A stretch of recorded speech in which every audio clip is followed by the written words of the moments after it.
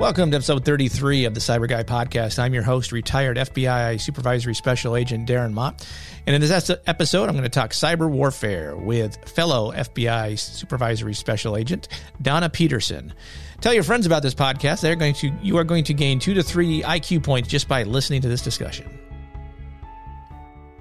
Before I get there, a couple news articles from the week. It's been a busy week from a cybersecurity perspective, but the one I want to start with here has to do with the Justice Department and FBI working together to get a court authorization to essentially do hacking into private companies to remove malware that had been placed there by bad guys. So reading briefly here from the press release from the Department of Justice, basically says through January and February 2021, certain hacking groups exploited zero-day vulnerabilities in Microsoft Exchange server software to access email accounts and place web shells for continued access. Other hacking groups followed suit starting in early March after the vulnerability and patch were publicized. Although many infected system owners successfully removed the web shells from thousands of computers, others appeared unable to do so, and hundreds of such web shells persisted unmitigated. Today's operation removed one early hacking group's remaining web shells, which could have been used to maintain and escalate persistent unauthorized access to U.S. networks. The FBI conducted the removal by issuing a command through the web shell to the server, which was designed to cause the server to delete only the web shell. This is unrelated to Microsoft's April 13th announcement. So basically what they're saying is that the FBI got a court order to go into private companies' networks and remove malware. Now, that's a good reason to do that. I'm not blaming the FBI for doing that. The issue I have with this, and it's kind of, I'll be honest with you, I haven't really completely thought through where I stand on this, and you can find a discussion about this on my LinkedIn profile where I posted this, but this seems to create a somewhat slippery slope in the sense that the government could have very easily gone to the companies that they essentially hacked into and said, run this code on your network to remove this web shell from your system. That could have been done.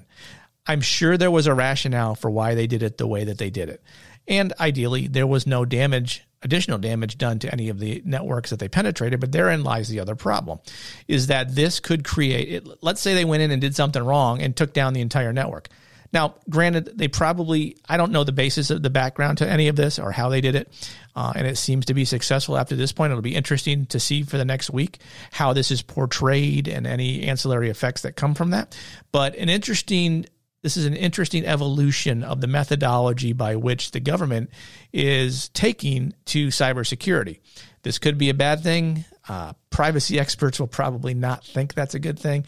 I'm not exactly sure where I stand on this. There's a quote here from the acting FBI cyber assistant director that says, this operation is an example of the FBI's commitment to combating cyber threats through our enduring federal and private sector partnerships. Now, here's the problem. Is it a partnership if you do it unilaterally? So that's the question that I want to see answered over the course of the next couple of weeks is, where do the companies that had this happen to them, where do they land on this particular activity? That'll be interesting to watch as we go forward. Second article I saw today talks about employee cybersecurity skills. So a survey was recently done of employers through cybersecurity, through, who did this exactly? I'm sorry. Talent LMS on behalf of the Kenna Security wanted to see and check the cybersecurity habits of 1,200 workers across multiple different entities. And so they gave them a cybersecurity quiz, and 61% of them failed basic cybersecurity knowledge. So that is not good, meaning that a basic quiz on cybersecurity, after they had training on cybersecurity, they still failed this particular cyber quiz. Now, granted, the way that cybersecurity training is done is generally fairly antiseptic. It's a lot of times a check the box kind of thing. I recently was on a podcast called The Wrap by a Birmingham company called Warren Averant is the company that runs The Wrap podcast. It was a good discussion. We kind of talked about this, about you kind of have to change how you do education. You have to make it more than just hey, read these 20 PowerPoint slides on cybersecurity so we can check a box that you did it and we're good to go. So the problem is, I think, for cybersecurity education is there needs to be somewhat of a paradigm shift wherein you bring in actual educators to create the cybersecurity curriculum that is used to train employees. Has to be more than just, hey, read this PowerPoint slide and we'll hope for the best from there. It needs to be somewhat engaging, meaningful, and useful to the employees. In other words, make it important to them to help them stay safe personally from a cybersecurity perspective, because cybersecurity is not just what you should think about when you're at work. You need to think about it when you're at home as well. If you have kids, you have elderly parents, there are threats that target them. So staying on top of the cybersecurity threat and having awareness, listening to podcasts like this, help you stay in that particular frame of mind and understanding what's going on out there. How bad is it and how do we deal with it? So that would be my suggestion is, blend someone with an education degree and a cybersecurity degree, have them create your cybersecurity training and go from there. Ironically, I have both of those degrees, so that might be a somewhat self-serving statement there. Who am I kidding? It is a self-serving statement, but I think that's kind of where cybersecurity training really needs to go down the road. The last thing, and this will lead us into my discussion with Donna Peterson, has to do with Cyberwar and NATO. This is an article from Sky News. Basically says NATO prepares for the world's largest cyber war game with a focus on the gray zone. So this is from Alexander Martin reporting. And so the Lock Shield exercise will place as much focus on gray zone activities as it will on the technical aspects of cyber defense. Now, if you don't know what the gray zone is, Donna and I are going to talk about that in our interview coming up. So you'll get a little preview, or you get a little definition of the gray zone coming up. But essentially, from the article, military cybersecurity specialists are preparing for the largest cyber war game in the world, which kicks off tomorrow, which was today actually, as the fictional NATO member state of Berylia comes under attack. The real-time NATO exercise will include defenders practicing the protection of critical civilian and military infrastructure, including water treatment facilities and energy plants. Amid the increasing risk of real international conflict, the exercise will also include legal teams who will need to figure out if and when a particular action is acceptable under international law, as well as strategic communication experts to handle disinformation. And this really brings about the big problem when it comes to cybersecurity is, what are your policies and procedures? What are the rules that you are following to engage in this kind of activity? Fortunately, Donna will discuss a lot of that coming up. She's very well versed. And like I said earlier, you will gain IQ points just by listening to her speak. So we're looking forward to that. So this getting back to this particular war game situation, this is probably something that honestly needs to be done more frequently, because cyber war is coming, actually it's here already, but it's going to become a more persistent state in our lives. So having a way to understand it, to test it, for countries to practice against it will go a great way to helping build the defense that you need to protect yourself when these actions come forth. So with that, let's get to the interview.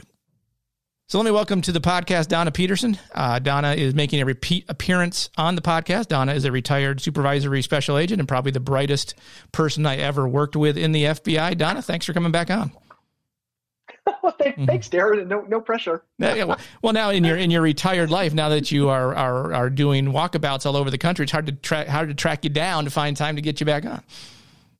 All right, fair point. I am taking advantage of this time off for the first time in my life. Right, and nothing wrong with that. I must say, but when I started thinking about doing a podcast on Cyberwar because of some of the news articles that had come out recently, you were the first person I thought about talking about, simply because you've been in many different roles, seen this from many different areas, and I figured we could have a pretty good discussion on all things cyberwar oriented, because really there is not a whole lot of definition as to what cyber war is. There's been some recent headlines where there was an attack on a treatment plant, a water treatment plant in Oldsmar, Florida. Obviously, the SolarWinds attack is attributed to the Russians, and I'm sure the Chinese are in there a little bit as well. There's all the Chinese attacks going back to Titan Rain in 2003. And most recently, the Israelis targeted the Natanz nuclear facility in Iran and did something there badly. So let's start off first with, what is your definition of cyber warfare? Okay. So, I love this question, Darren, of course, because I'm a policy nerd, right? Mm-hmm. And words matter, definitions matter, right? They matter to international treaties. They matter in the legal realm. So let's talk about this. So when we talk about cyber warfare, to me, the Oldsmar treatment plant is a great place to start, right? Because it illuminates some of the policy issues that I think we'll talk about more in depth later in the podcast. So far, I've seen no attribution for the hack other than someone on the internet accessed CyBUr and was almost able to increase the amount of sodium hydroxide in the city's water supply to 100 times higher than normal. So like I said, this is where policy really matters. And let's start with an actual scenario. So in this case, if the hacker was a 15-year-old U.S. citizen living in the U.S., then as you know, like DOJ has a very hard time prosecuting juveniles, and this would probably be a lengthy discussion between DOJ and some state officials as to how to handle the attacker in this type of attack. And chances are any penalty would be non-existent to mild. So, however, if you contrast that to what could potentially happen if this had been a nation-state actor, such as a China People's Liberation Army or Russian GRU, right, military intelligence member, an action like this, like compromising another nation's critical infrastructure in an attempt to cause harm in the physical world, could be viewed as a violation of the UN Charter prohibiting use of force against its members. And it certainly triggers the Pentagon's assertion of equivalence found in its 2011 cyber strategy, which says that an attack on our systems, like a digital attack on our systems that does as much damage as a traditional attack, could actually prompt a military response, right? And in this assertion, the Pentagon had specifically called out attacks on critical infrastructure, right, which obviously water and water treatment plants are. So I'm fascinated by the notion that even given the same fact pattern here, depending on who conducted this attack, it could result in 0 penalties or U.S. military armed retaliation against another nation state, right? It's an excellent initial example of why the topic of cyber warfare is so interesting. Right. When I got my master's degree, we had a whole topic on cyber war and defining what cyber warfare is. And I don't think we ever came up with one because, let's take Oldsmar as an example. Let's say, and in that particular attack, no one was injured, no one was hurt. I mean, there's certainly the potential. But then, does that make it a difference? If does someone have to die for it to be to trigger? I mean, I know based on what you said, it doesn't need that. Right. But where do you think countries are going to come down on that? Let's go to Iran right now. I'm pretty sure they're pretty pissed that their nuclear power plant got taken down by likely an insider and a cyber attack. But what are they going to do about it? Sure. Yeah. That's weird too. That's another thing here where attribution hasn't quite been set, right? Sure. When I think, and it was just this past weekend, right? On Saturday, Iran had a public ceremony, sort of, inaugurating its new centrifuges. Right. Yep. And then on Sunday, what looks like a hybrid cyber physical attack sort of blew up the power supply to those centrifuges, right? Essentially rendering them useless for the next few months. And I guess here's the thing, right? There's been a lot of chatter in the Israeli press about the fact that this was a Mossad-driven attack, and Israel has not denied it. Right. Right, but we still don't know quite what happens. But you bring up an interesting point here too, and there's something else that we'll talk about, I think, a little later in the podcast too, is the type of attack, if it's ambiguous or if it's system compromise, theft of data, and it could run the range from criminal to espionage to, say, preparing the battle space, right, which is a DoD concept here, then if an attack can be any of those things, then the response to the attack and the idea of how much of a threat that attack is lies solely with the victim. Right. Right. Which is not really how international law was supposed to go. Right. But, sure. Right. But that's where we are in cyber attacks, because they can be so ambiguous. Right. And it's really easy to deny it. I mean, China's been denying they've done anything for years. I mean, they absolutely. Xi Jinping met with Obama and said, "Oh, I promise, we're done. We're not doing this anymore." Yeah. Okay. Sure. Yes. That is true. So, do you think the USIC is so? Let's talk about the USIC. Where do you think the USIC comes down on this? Are they under the assumption we're engaged in a cyber war? Are they trying to gather more intelligence to prove it? I mean, there's plenty of news articles lately that indicate that, no one's going to declare a cyber war per se, but how close are we? Do you think the USIC is looking at this and saying, okay, let's figure out what our war plans are for this space? Well, again, right. We talk about, Darren, like words matter, language matters, and policy matters, right? So, like absolutely, I think everyone in the intelligence community understands that we're in a state of continually expanding and escalating cyber conflict. Yeah. Right. All of our critical infrastructure, military and defense industrial base, our research and development, our governments, our financial markets and money, our communications, all of these things sit within our digital infrastructure. So it makes sense, right, that nation states have pivoted to this domain, right? The military calls it the fifth domain, to achieve their political, economic, and military goals. But one of the things I will say, right, if the U.S. intelligence community is going to come out and say that we are in continual low-grade cyber war or cyber warfare, it makes absolutely no difference. That sits squarely in the realm of political rhetoric, right? Because there are no authorities triggered in the USIC by calling something war or warfare, if that makes sense. Right. And it's probably a lot of it is a lot of misrepresentation by the media and how they present it, because there is no, like we said, there's really no standard definition for it. So, but if you put a headline with the word cyber war in it, people are going to read that article. Or click that link. Yes, but I mean, again, if you want to get nerdy here, and I'm a policy nerd, so I will. Right there's actually the Talon manual. Right, it's the Talon manual on the international law applicable to cyber warfare. Yes. Right, and it's probably the most comprehensive analysis on how existing international law applies to cyberspace. But even that, right, like the first Talon manual came out in April of, I think, 2013. And then, they had to come out with Talon Manual 2.0 in February of 2017. Because the first manual essentially did what DOD has done over the years and said, right, the focus was the most disruptive and destructive cyber operations, right? The really bad ones that could qualify as armed attacks, and therefore allowing states to respond in self-defense, right? Which is where the international world is a lot more comfortable, right? Because these are well-worn and accepted conditions for war and warfare, right? Yep.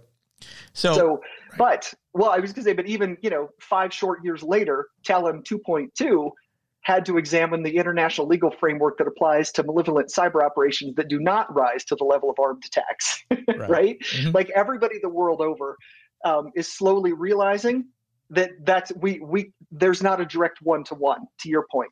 Right. Sure. There's no easy way to equate the cyber operations that we're seeing now with our traditional concepts and legal constructs surrounding actual war and warfare. That's great. That's a great point. My question, the follow up to that is, do you have the hard copy version of the Talon manual or the soft copy version? Which one do you have? Are you kidding? Talon Manual 3.0 is coming out, and I'm very excited for that. Have they asked you to edit it? I'm sure you should volunteer to edit it. It'll be 5 years from now. So they're actually starting the 5-year revision this year. Okay. So you spent, let's move to the politicians. So last week I had a conversation with a guy talking about politicians and policies and stuff like that. Mm-hmm. And so, I'm not going to get deep into, where, the left or right stands on this. I don't think that's really that important. But you spent time on Capitol Hill. From a general perspective, do the policymakers understand this threat and the evolution of where we're going with this? Because obviously, if you go back to 2008 when Russia invaded South Ossetia, they were doing cyber attacks then. There was a cyber warfare aspect to that. So it's certainly been proven that it's effective. Do you think the policymakers, is this on their radar, or is this not something they generally are concerned with because it's just not real to them? So I will tell you, unless you read certain things in government and defense circles, I think our evolution on thinking of cyber operations has completely been lost in the general public press. Right. So I will say, so for my time on the Hill, right, in 2017 and 2018, I was the FBI detailee to the Senate Homeland Security and Governmental Affairs Committee. Right. And part of that, as a detailed staffer, I was in a cybersecurity working group. Right. And it was our committee, and it was the Senate Armed Services Committee and the Senate Select Committee on Intelligence. Right. It was staffer levels. And especially, I will say, the late Senator John McCain's staff was very, very, very focused on this issue. Right. They were sort of leading this informal working group that we were in. So I will tell you this. Right. The policymakers involved in national security and defense issues absolutely understand. There is a very sophisticated understanding of this threat. Right, by the senators on Sisi and Sask. So, and I will say too. So since I was there from 2018 to now, if you look, there's been some really, really interesting policy evolutions, things that have happened out of Congress. Like the fiscal year 2019 National Defense Authorization Act established the Cyberspace Solarium Commission, which you might have heard of, to develop a consensus on a strategic approach to defending the U.S. in cyberspace against cyber attacks of significant consequence, right? Which is a pretty broad definition. Sure. They published their first report in March of 2020. And while I think like a lot of the recommendations are very pie in the sky, I look at the recommendations into this report and think these are never going to happen. The report does show a good grasp of the many, many mundane issues, right, that contribute to our overall insecure national cyber posture, right? Like our weak supply chain security. Well, hello, SolarWinds, right? Yep, our federal workforce shortcomings, right? Yep. I mean, we can barely keep cyber agents, right, at the Bureau, much less, other agencies can barely keep properly trained and credentialed IT staff, right? And our lack of, even in the nation, our lack of corporate cybersecurity accountability, right? So there's a good grasp of this on the sort of civilian side. But even more importantly, the language in the fiscal year 2019 NDAA represents like a sea change in congressional willingness to take the gloves off and start using our military assets against the nation state attacks that we've been enduring, specifically from China, Russia, Iran, and North Korea, right? It calls out those four countries specifically, right? So the conference report that comes with the NDAA like makes it very clear that Congress is specifically allowing DoD to use cyber capabilities to respond to malicious cyber activities outside of traditional military frameworks, right? Like Section 1642 actually says, listen to this, this is fascinating, that DoD has the authority to take appropriate and proportional action in foreign cyberspace to disrupt, defeat, and deter in response to an active, systematic, and ongoing campaign of attacks against the government or people of the United States in cyberspace, including attempting to influence American elections and democratic political processes, right? So long as the attackers in question are China, Russia, Iran, or North Korea. Right. Mm-hmm. And Section 1642 also says that these operations now count as traditional military activities, which cleans up a lot of domestic legal questions of DoD having to adhere to Title 50 requirements regarding covert action.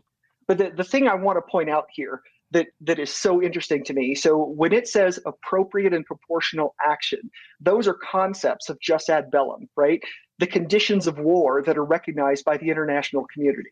Right. So we are taking those, but we're applying them to conflicts that fall well below the internationally recognized thresholds of war and armed conflict, right? We have blown right past any sort of criminal and counterintelligence concepts here and are choosing to define these attacks using the internationally recognized language of warfare.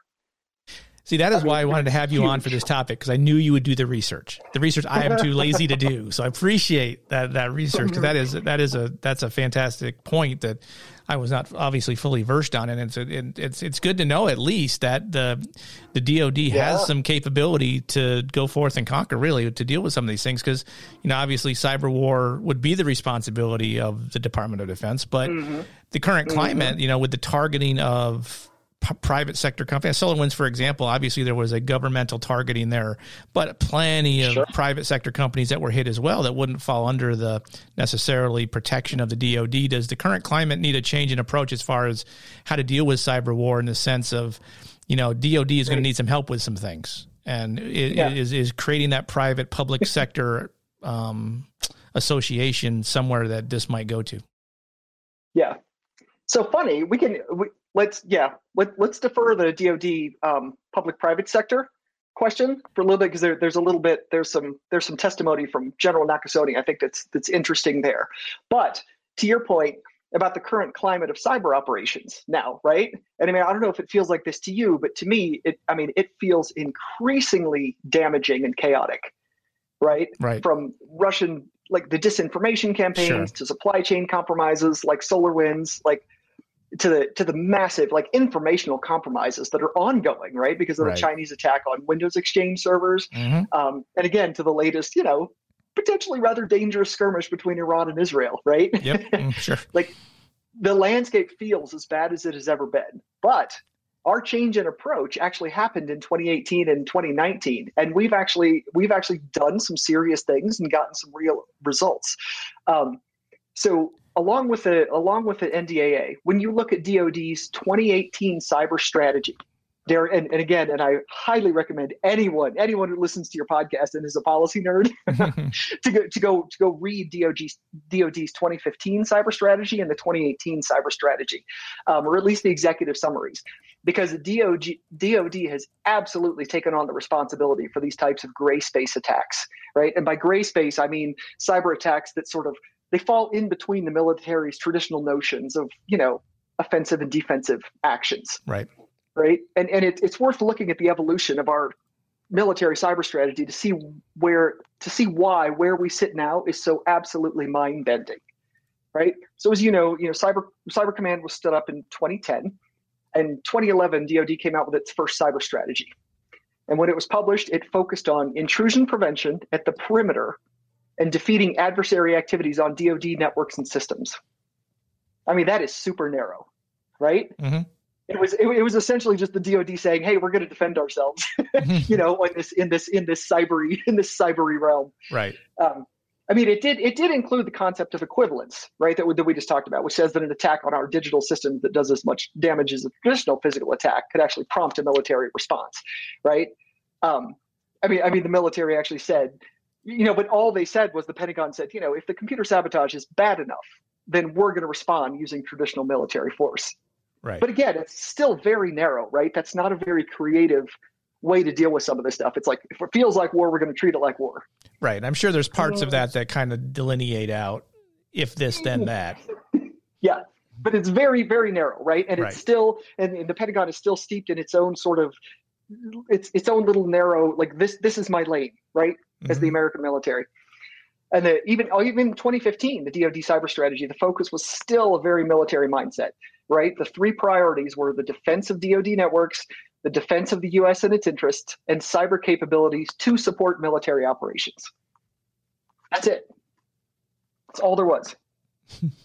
So, it leaves room for modification. So there's that. Well, fast forward three, very short but very chaotic years between 2015 and 2018. Yes, but we're not going to talk politics here. But carry on, yes. No.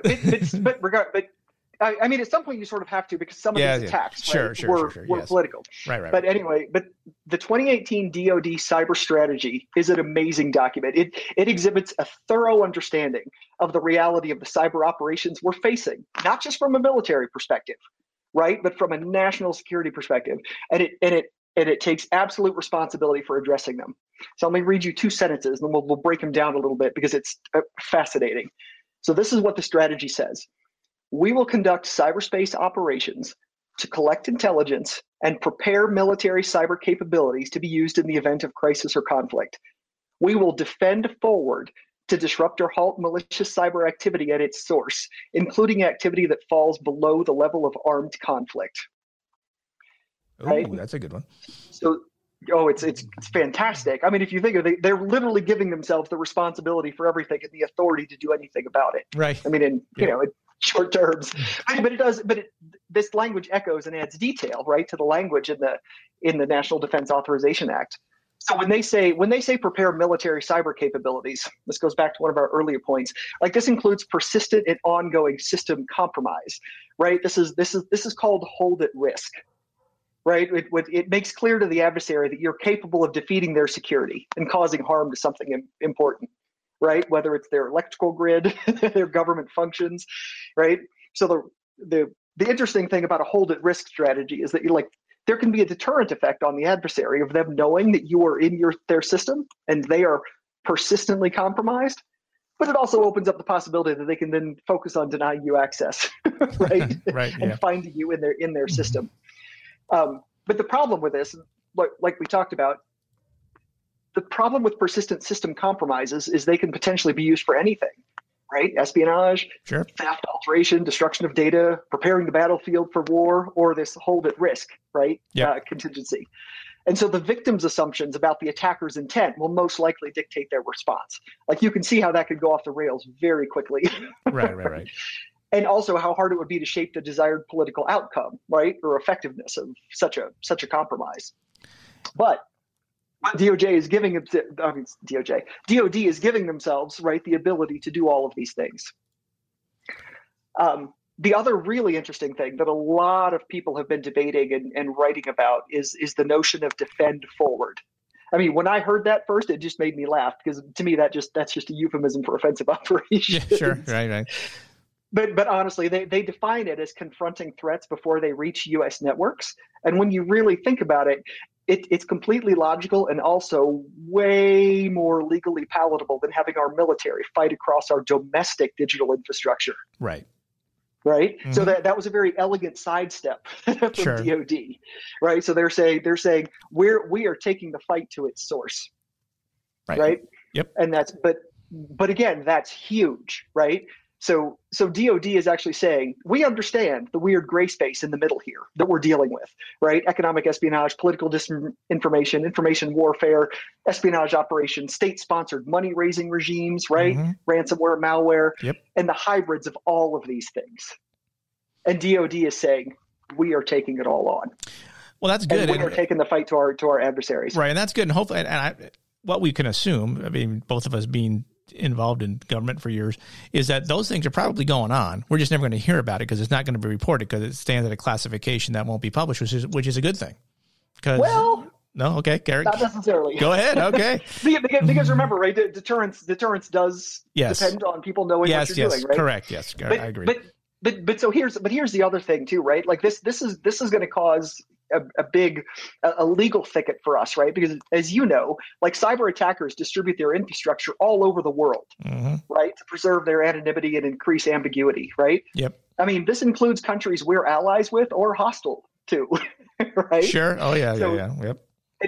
And when Cyber Command, when DOD says we are bringing the fight to the origin of the problem, that doesn't necessarily mean that we're going to be fighting in the digital sovereign space of our adversaries. Yep. We're going to be fighting in the digital sovereign space of wherever this problem sits. The tool space more. It's more like the tool space versus the actual space. Exactly. So could be our allies, could be our but it triggers all kinds of interesting questions, right? About digital sovereignty and like nations' rights to self-defense in cyberspace.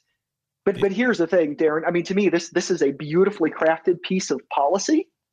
And we will sort of deal with the practical implications as they come up. Yeah. And right. So we are actually exactly where we need to be, probably in terms of a change in approach to cyber operations. We have accurately defined the problem. We've shown the political will to do something about it. We've given DOD the full ability and authority to respond to attacks on U.S. interests, and they've actually used it in some cases. Like, I didn't realize, I don't know if this was lost in the news cycle, but during the 2018 midterm elections, I mean, Cyber Command attacked an internet research agency troll farm in St. Petersburg and destroyed their servers. Excellent. Right? Yeah, gone. They also created something called the Russia Small Group, right, which is a cybercom NSA team that was working to protect the midterms. And this is what General Nakasone said in his testimony to Congress. You can just extrapolate what this means. He said, we created a persistent presence in cyberspace to monitor adversary actions and crafted tools and tactics to frustrate their efforts. Yeah. So that tells me we were pretty deep, right, into Russia, whatever systems we needed to be in. And we actually even sent defensive cyber teams to Europe to conduct cyber operations from there. Well, it's funny because it's funny you make those notes, and that's again fantastic research as I would come to expect. But a lot of the time I post stuff on LinkedIn regarding Cyberwar and stuff like this. People say, "Well, I hope we're doing the same thing to them." And it's funny. It's obvious we are. You're obviously making the point that yes, we are. So for those who've asked that question on LinkedIn, we are doing it. But maybe it's just not sexy enough because to enjoy reading congressional testimony. Right, exactly. Part of it, it's if it bleeds, it leads thing. No one's bleeding from any of this, from an actual human body part, but it's having a great deterrent effect, or not even deterrent, but a great offensive effort to take this stuff offline. So I think there used to be a DOJ attorney that used to make this note in meetings about launching metal at things. So we're kind of launching digital metal at some of these things and taking them off. And so great. Right. Exactly. Well, so here's the thing though. I understand, right? Like election interference is a certain thing at a certain point in time. Yeah. And to me, that seems to be easier than dealing with something like SolarWinds, right? Sure, right. Yes. But the fact that we're doing that, and I will say, and maybe like not even a year after that, right? In June of 2019, the New York Times reported that Cybercom had penetrated completely into the Russian electric utilities, right? Planting malware, capable of disrupting their grid, and maybe as a retaliatory measure to further deter, right, cyber attacks on us. But here's the thing, right? Deterrence doesn't matter if nobody knows it's happening. Right. So the fact that this came out in the New York Times is really interesting. However, right, you can't necessarily control what happens. I mean, the Kremlin immediately sort of doubled down and said that this isn't true. But if it is true, these intrusions could escalate into a cyber war. Right. And I think that's the thing. Right. I think, and that's the point. I think maybe the general public doesn't hear about these things, but the nation state actors know. They know who did it. I mean, it's not like Russia's not going to turn around and blame China for doing any of this, or vice versa. Right. Exactly. It's true. And like I said, in some of the things, right, our political goals sometimes depend on people knowing that we're there. Yes, right. Which is why I think a little bit of this has been more and more public. But this still, like, to me, like, we still face what I think Robert Gates called the least asked question in Washington, which is, and then what?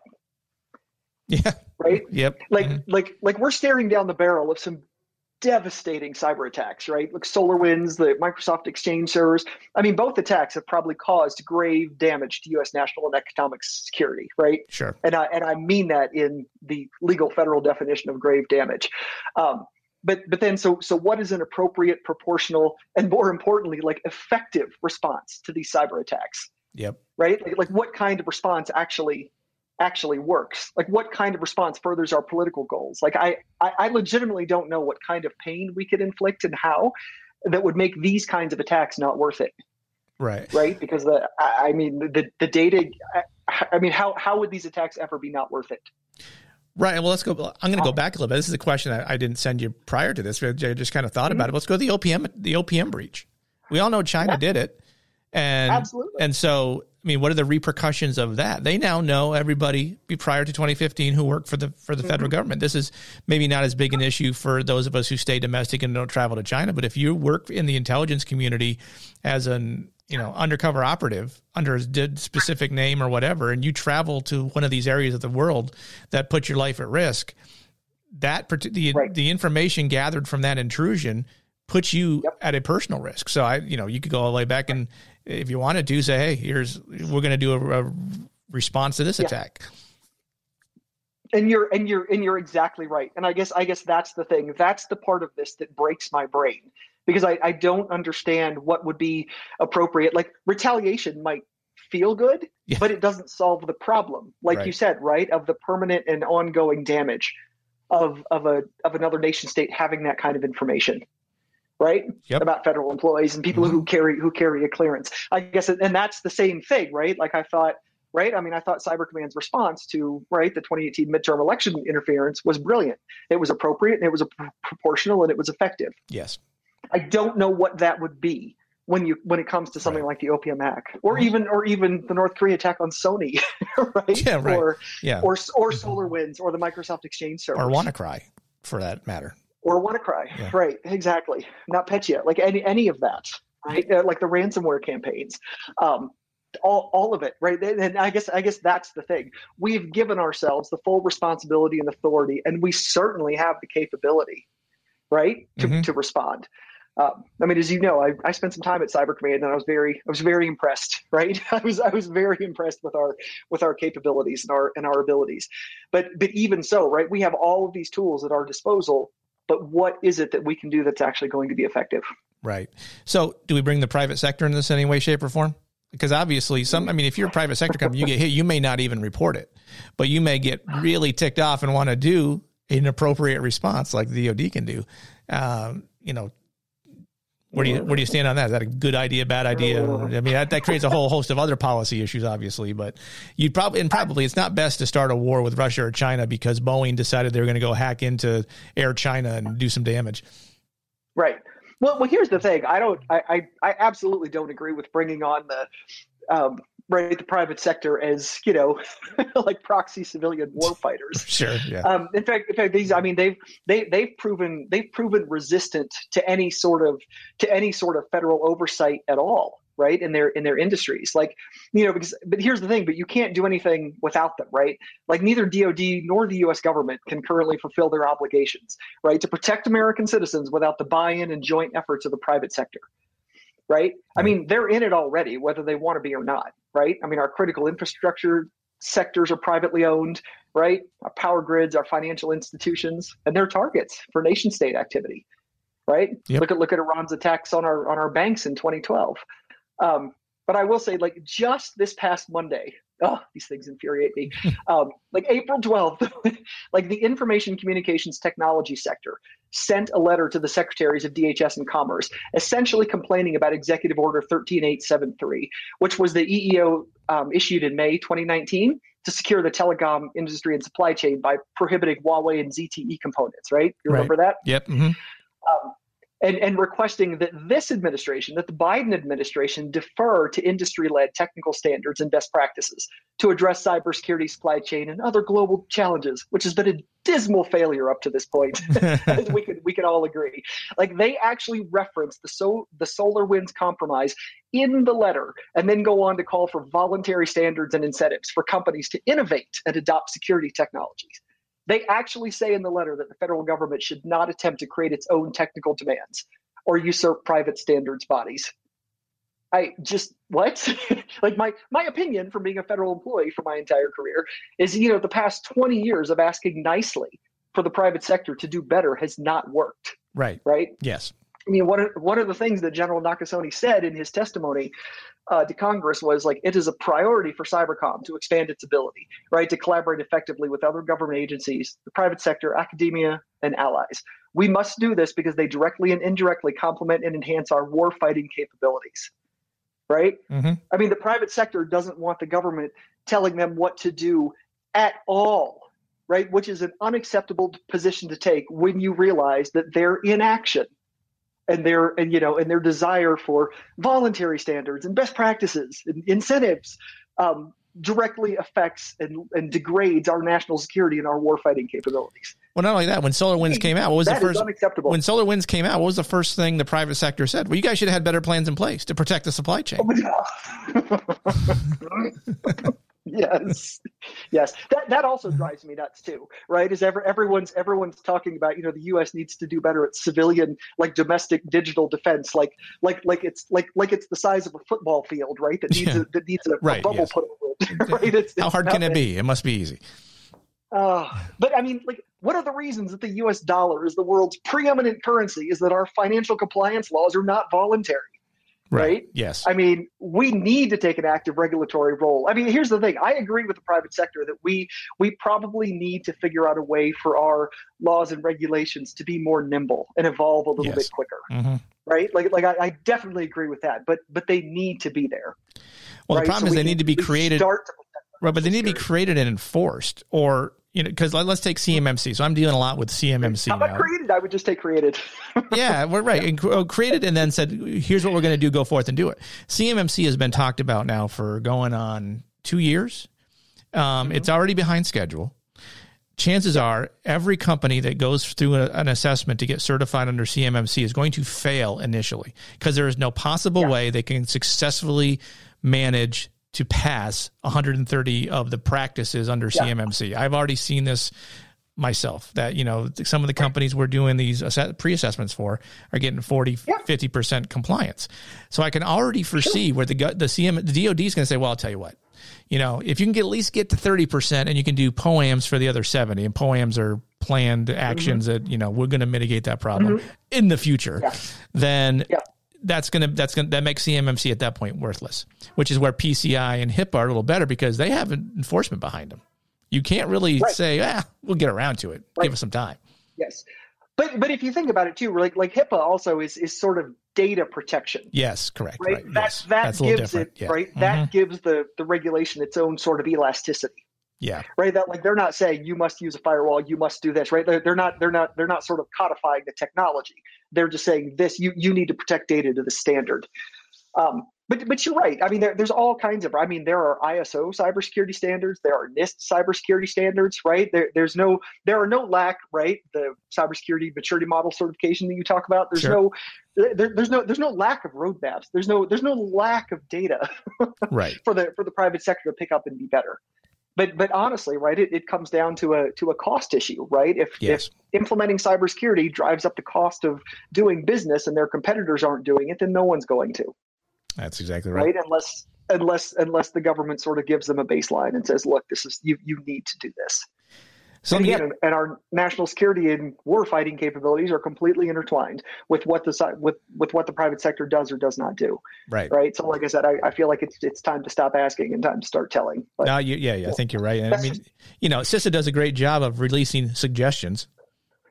I was gonna say, they do a really good job too, because they actually put out bulletins that are technical mitigations. Right, exactly. That's what I'm saying. That yes. IT staff can use, and it just but to be fair, right? I mean, they put them out, and they could require that the federal government does it too, and even our agencies don't get them done all the time. Well, I think my fear is if we get to an actual bullets flying, Lauren, that's going to get me to my final question for you here, is that the cyber war that comes with it, they're going to exploit simple vulnerabilities that have been around for a long time that no one took the time to mitigate, and that's where the private sector is going to fail us. Is they knew these things were bad, but they had that, well, I'm not going to be a victim. I don't have anything anyone would want mentality. So do you think, this is kind of a two-part question now, do you think that, will the current cyber war activity lead to a more traditional bullets flying war? And if so, let's say that, there was news this week about Russia telling the U.S., hey, kind of saying, we're going to go invade Ukraine, so step back because I don't want you to touch us yet. But so is that going to happen? And if so, are we prepared to deal with it? I'm going to say the answer. Probably the answer to part two is probably no, but I'll lead you with that. Yeah. Well, so far, like you said, so far in these, cyber war activity leading to more traditional bullets flying war, so far, to your initial point, the private sector has sort of been collateral damage, right? When you look at going back and forth with Stuxnet at Olympic Games, right? Yes. When the U.S. and Israel, sort of released Stuxnet, well, the Iranians took Stuxnet and flipped it back at us, right? Right, they took some of the code and created Shamoon, I think. Yep. Right. Exactly. And just completely laid out the Ramco, and also right the DDoS attacks on our banks type thing. But that was sort of collateral damage. Oh, and Stuxnet got loose, right, and also hit Chevron and did some serious damage. But so far, it has stayed in the sort of political and warfare realm. And I say that like it's been. We've seen both over the last few years, right? Cyber attacks have prompted kinetic attacks, and kinetic attacks have prompted cyber attacks. Like I want to say in May 2019, if you remember that was the first instance of kinetic military action used in response to a cyber attack, right? That resulted in the loss of human life. So that was the Israeli Defense Forces targeted and destroyed a building associated with Hamas hackers. Okay. You remember that they were in the middle of a conflict, and Hamas was executing a cyber attack. Okay. So Israel bombed the building and killed the hackers, right? I mean, this was in the midst of an ongoing physical attack, but it marks the first time that immediate military force was used to stop a cyber attack. However, right there's been some international criticism about this because Israel later admitted that they had stopped the cyber attack right before bombing the building. That the Hamas hackers were in and the servers. So the international community is saying, in terms of armed conflict, this response was probably excessive in its proportionality and its appropriateness, right? They had already digitally eliminated the threat. But again, when you look at the view of the victim, right, it's just as easy for the Hamas to start the cyber attack again. Right. Well, you see, they permanently took care of the problem. Right. In law enforcement, we call that the penalty phase.